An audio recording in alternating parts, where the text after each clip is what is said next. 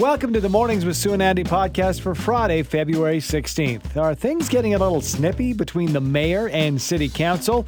We catch up with Mayor Jyoti Gondek to discuss what's been happening at City Hall this week, including an interesting online exchange that took place on social media between the mayor and one councillor. This week is Teachers' Convention for the CBE. One topic very much being discussed is the role artificial intelligence has in our kids' classrooms. We get some expert insight into how the new tech can be used to enhance the educational experience with scientist and journalist Dan Riskin.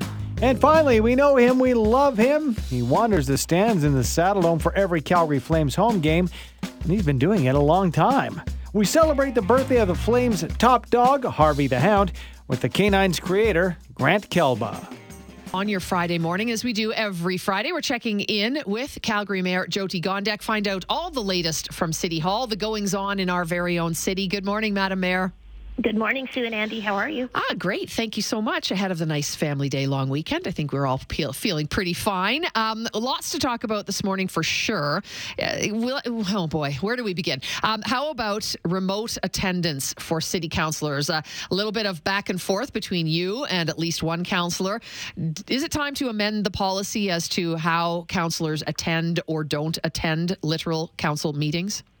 Well, I think there's a couple of reasons why this policy change was brought forward to us by our ethics advisor.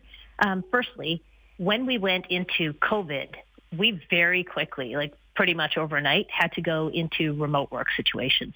And we became reliant on using Teams and eScribe, which is the system that we use for voting, to get our council meetings done because we had to carry on working and governing.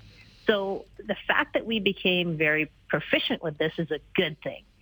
The difficult thing is when new council formed, many of those members of council had never actually had that experience of everybody fully being in chambers. And there was an understanding, and it's also in our bylaw, that you can attend remotely. So it became a bit of an issue when the public, as well as our administration, started seeing a lot of empty seats, especially later into meetings. So the bylaw that was before us was intended to make sure that we all made a commitment to show up in person. However, it was also pointed out that accommodations are significant for people who have a disability or an injury or someone who has chosen to take an accommodation for a parental leave instead of the full leave. So it was a good, fulsome conversation, and I think it is a pretty good way to show Calgarians that we are absolutely committed to this job, and if on occasion we need to be remote, we're still there to get our votes in. Madam Mayor, the discussion surrounding it, I think we all want all of our elected officials to be passionate, to kind of have a stance, have some opinions, and stick to them. But beyond the passion, it did seem to be a little heated. Is there tension right now in City Council? Well, there's always tensions at every order of government, and council is no different. And I don't think that this particular item was overly tense. I think it was just the way that people view what representation means. And once again, I think it was a very fulsome conversation where a lot of really important points came out. And the fact that we now have a policy whereby we are much more open in the way that we understand what representation means is actually a good thing for Calgarians. Your thoughts, though, sort of on that note, about, airing your dirty laundry on social media and sort of, snarking back and forth at each other, because we did see it. And is that a good idea? Does that help us feel good about our elected officials? I think elected officials need to understand that the way that we conduct ourselves is reflective of what's happening in society, and at the same time, we are held to a higher standard. So I believe that the back and forth shouldn't be happening, but every now and then when someone takes a swipe that's inappropriate, we are human as well, and we say what's on our mind. Okay, let's switch gears and talk about, I got a text in from Darcy who said, Sue and Andy, when you talked to the mayor today, can you confirm, because this has been in the news and discussions and proposals surrounding it, Darcy says, can you confirm where it is okay to park RVs in the city? My neighborhood has many at home all year long. Curious about what now, in the current rules and regulations, is actually allowed when it comes to those RVs. It's a really good question from Darcy, and we are in a position right now where committee committee this week voted against allowing RVs to be parked on a person's driveway during the summer months, but that item is now coming to council. So the debate could be opened up again at council. And there's people that have positions on both sides of this. There are many folks who say, I don't want my neighbor's RV obstructing the driveway. There's people that say that it's not safe for pedestrians because, the hitch is sticking out. And then there's folks that say, look, this is the most affordable way that many families can vacation. And if we're able to save them some money for not having to put it into storage in the summer months, we should do it.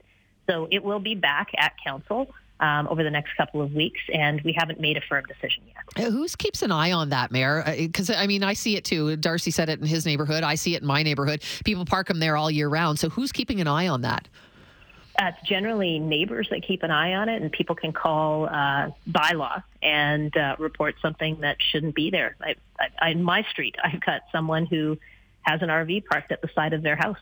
So this is happening, and we need to figure out what the best way forward is that respects what everybody needs and also looks at saving money for folks that are using this as their vacation instrument.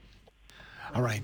Yeah, breaking news. We've got to, ask you about this, Mayor Gondek, and it came in Tony King's newscast. It's that chocolate chip ice cream is no longer number one. It's fallen off the list, being replaced by some of the nouveau flavors like the salted caramels, for example, the cookie doughs. Banana pudding, as Sue mentioned as well. Your favorite ice cream flavor, and why should everybody enjoy this only this one flavor? It's your chance to get on this soapbox and pay tribute to your favorite ice cream flavor. Well, this is the hard-hitting journalism I come for, Andy, so I appreciate this. And I would say, I don't know if anybody remembers Baskin Robbins. Yep. They used to have a little shop across from the store I worked in the mall in Brandon. Yeah. And they had chocolate raspberry truffle, which was the greatest thing. Yeah. And you can't find it anywhere anymore. So my default becomes chocolate peanut butter, very much like yours, Sue. Yes. But I got to say, mint chocolate chip is a classic. Yeah, true. Fair enough. I think it's time to get rid of just the usual, vanilla with chocolate chips. Like get lost. Let's be a little more creative than that. But banana pudding? Come on. That does sound good to me. Yeah. I think that sounds pretty good. Banana pudding ice cream, Andy? Yeah, I will try that. No. Friends off. Thank you, Mayor. Really important stuff that we've covered it for seriously, and also ice cream. So thank you very much. Have a lovely Family Day long weekend. We appreciate you joining us. Yeah, happy Family Day, everyone. Take care. Calgary Mayor Jyoti Gondek. Teachers Convention. It's in full swing, and today, artificial intelligence is in full focus. Feels like AI is everywhere, and one of the biggest places it could have an impact is, of course, as we've talked about on this program, and your kids maybe have talked about, it could impact the classroom, a major amount of impact. Joining us ahead of his presentation to the teachers at the conference is Dan Riskin, scientist and award-winning TV host. You may remember him as the co-host of Daily Planet on the Discovery Channel. Good morning to you, Dan. Good morning. How are you? Good. This is one of these cases, the AI, we're not going to get that genie back in the bottle. It's going to be here. So how can teachers effectively use AI to enhance learning? Yeah, I think the answer for teachers is a little bit the same as it is for everybody, which is to go towards the light. And I'm not saying that in a biblical sense. I don't believe that it's going to universally be good and it's going to make everybody's lives better and it's some kind of deity, but it is powerful. And I think that hiding under a rock and kind of pretending you can keep doing what you've been doing without it is completely just totally unrealistic, certainly for teachers whose students know how to use it and are learning how to use it every day. But for everybody, for radio hosts, for people listening to the radio, for people who are going about their business and going to work and trying to figure out how this is going to impact their industry or their family life, there are going to be some big changes, and it just makes no sense to try to look away. I think it's a great time to embrace it, move towards it, and try to think about ways that you can use it to put yourself in a better position and to improve your life. Mm-hmm. Agree, Dan. So, what do you do, though, in terms of the education system? Plagiarism, right? That's the one that I think everybody's mind kind of goes to first. Well, I'm just going to get AI to write my essay for me. So how do you deal with that? And is that something then that teachers will kind of have a voice in building something around? Yeah, I think this is a perfect example, and it may be the dominant example that people want to talk about today at the Teachers Convention. I expect that talking to teachers, I'm going to learn a lot because they've been on the front lines. there isn't a quick answer. There isn't some app you can install, some kind of browser plugin that says, oh, that was written by ChatGPT. Give your student an F. It's impossible. That you can't. Every time you run those programs, they give you different words, and they're constantly evolving, and there are several of them now. And the idea that you can whack-a-mole your way out of this problem just isn't realistic. And so fundamentally, I think education needs to figure out how it's going to adapt to this, and that's going to come from teachers, and that's going to come from parents. It's going to come from the students themselves. Ultimately, it's about a conversation about what are we all in this room to do? We're all trying to learn stuff. And the way we've done that in the past is to give you an essay and say, go work on it and come back and show me your essay. And if I saw a finished essay, I knew that you had done the work because there was no other way to make that essay. Now there are other ways to make that essay. So that becomes a shortcut we can't use anymore. So where do we break down the steps? And students need to be, this is a tall ask, but a student who is really trying to learn and become smarter and learn how to do stuff is going to take an approach with AI that could really benefit them in ways they couldn't get ahead of before. And the students looking to cheat, well, that's going to be a bit of an arms race and a bigger conversation about why are you here? What are you trying to do? Can we try to get on the same page about our goals for learning? Very interesting. Spending some time this morning with Dan Riskin, scientist and journalist. He will be presenting at the Alberta Teachers Conference. So when it comes to AI, it's interesting, Dan, because, so often it's focusing on having the teachers teach the children and the kids, no matter what grade, and having success. That's what a conference like this is about. But there's got to be a huge component of learning when it comes to AI for some of these teachers who, again, maybe have not, as you mentioned, moved toward the light. So is that a good part of it? Is the teachers might not know much about it, and it's the myths surrounding AI?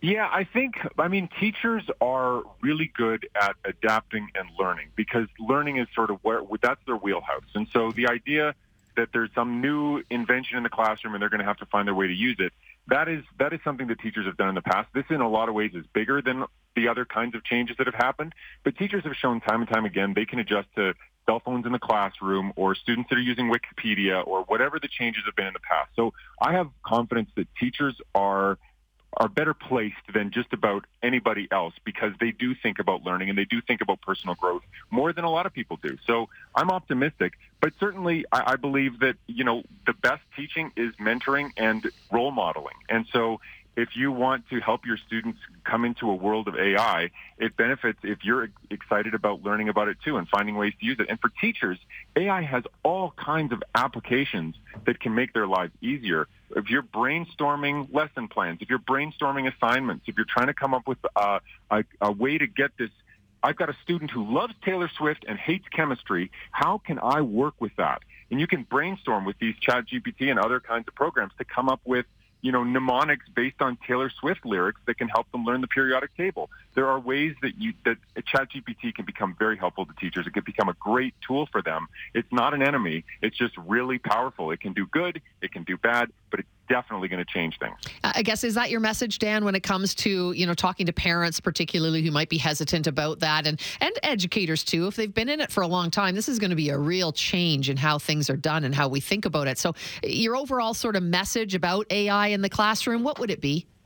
Yeah, you said it out in the beginning. We're not putting this genie back in the bottle. The world is going to be a very different place with this introduced, and I'm really excited about it.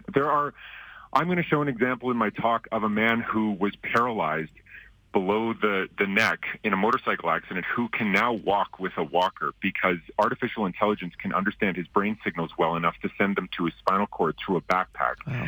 And things like that show that this is so powerful and such good can come from it. The medical applications are unbelievable, and it's going to make education better in many ways. But we just aren't going to be able to do things the way we've done them in the past. So I think optimism is warranted, but I also think that we're not. It's daunting. We're about to climb a big mountain together, and it's an exciting hike. But we can't just sit in the parking lot and watch everybody else do the hike because that's just not going to work. Dan, thanks for your time this morning, and I know that all the educators that will be in attendance at the Alberta Teachers Conference looking forward to seeing your presentation. Thanks for your time. Yeah, and I'm thinking of all the parents who are listening as well. This affects everybody. So thanks so much for making time to talk to me. Appreciate it. Thank you. That's Dan Riskin, scientist and journalist. We know him. We love him. He runs around in the stands at the Saddle Dome for every Calgary Flames home game, and he's been doing it for a very long time. Joining us now is the man who literally created Harvey the Hound and was the man behind the mask for many, many years. Good morning to you, Grant Kalba. Good morning, Sue. Wow. Can you believe it? Harvey the Hound, 40 years old today. That's unbelievable. You got to give us a little bit of background, Grant. How did you even kind of come up with this idea? Well, I don't know, where'd the time go, first of all. I woke up this morning looking at the ceiling going, I had a whole life in between now and when I created Harvey so many years ago. And actually, Harvey was a game-to-game experiment that the Flames allowed me to undertake 40 years ago. And at the time I said, well, I'll take all the risk. If it works, great. I can come back game to game. If it doesn't work, you can let me go and we can move on with our lives. And that was 40 years ago, and he's been at every game ever since. Well, let's break this down because you have this mascot. You have focus and laser in on the NHL. How many NHL mascots were there at that point, Grant? There were none, actually. I think some of them had tried with promotions and whatnot, but as you can imagine, being a mascot at an NHL game at the time was incredibly difficult. There's no sideline, there's no where to really hide, and the action is fast, and the game is really fast, so you don't want to miss anything, so you got to be out of the way. So it had its own unique challenges. How did you put because from what I understand, you put the costume together, right? You built it yourself, didn't you? Well, yeah. Well, with the help of my mother, I had to borrow $1,000 so I could buy the supplies to do it. I was just a kid at the time, and when I got the permission to do it, I went, oh no, now what? So I went to the library. This is all pre-internet, and I got a book on dogs, and I got the dog that I wanted, and opened it up to the page I wanted, and I started looking for various resources to build a costume because we didn't have costume builders anywhere around at the time. No, you had to do it yourself, and it's like a Halloween costume on steroids because this is serious business. Well, his eyes were made out of Easter egg molds, and the blue balls inside were ping pong balls painted blue. Oh, so that's how it all happened. That's funny. Incredible. And, flash forward to today, let's talk about, the 2024 version of Harvey the Hound. How's Harvey doing, and what's the biggest difference between the 2024 edition and the 1984 edition, or 1984 edition? Yeah. This is where I'm with you, Grant. I can't believe it's been 40 years. Well, yeah. What's the big difference is that we manufacture all the costumes here, and I think Harvey is more of a business success story than he is of an entertainment success story because so many teams and organizations contacted me as a result of Harvey way back when that I partnered up with a couple of people and we created a mascot manufacturing company that still goes on today. In fact, there's 2 mascot manufacturing companies that have produced thousands of hours of jobs and millions of dollars of revenue that has been pumped into the city here. Calgary is really the world capital of mascot manufacturing. I'm curious, sort of, we kind of touched on it a little bit, but where'd the idea come from? Like, what were you, what went through your head that you went, I'm just going to do this? Well, at the time, I had 4 years under my belt as Ralph the dog for the Calgary Stampeders, so I knew I could do it, and I had some success there, which is why the Flames gave me an opportunity to meet with them in the first place. Why Harvey? Well, I wanted a dog sled dog, something that would be, the link between life and death up north, very Canadiana, part of a team, a very, very good-looking dog, and it had to be a puppy. So I modeled him after a Siberian Husky puppy. Love it. That's awesome. The rest is history, and Flames fans and hockey fans alike know the name Harvey the Hound. Thank you, and don't call him Ralph the dog because it's a different dog altogether. And you should know the name Grant Kalba. Yeah, absolutely. And there you go. Thank you so much, for doing all you do, and congrats on 40 years. If you can give Harvey a milk bone for us to celebrate, that'd be great. I'm thrilled. Thank you so much for having me on. Thank you. That is Grant Kalba, the originator and creator of the Calgary Flames mascot, Harvey the Hound, celebrating 40 years today.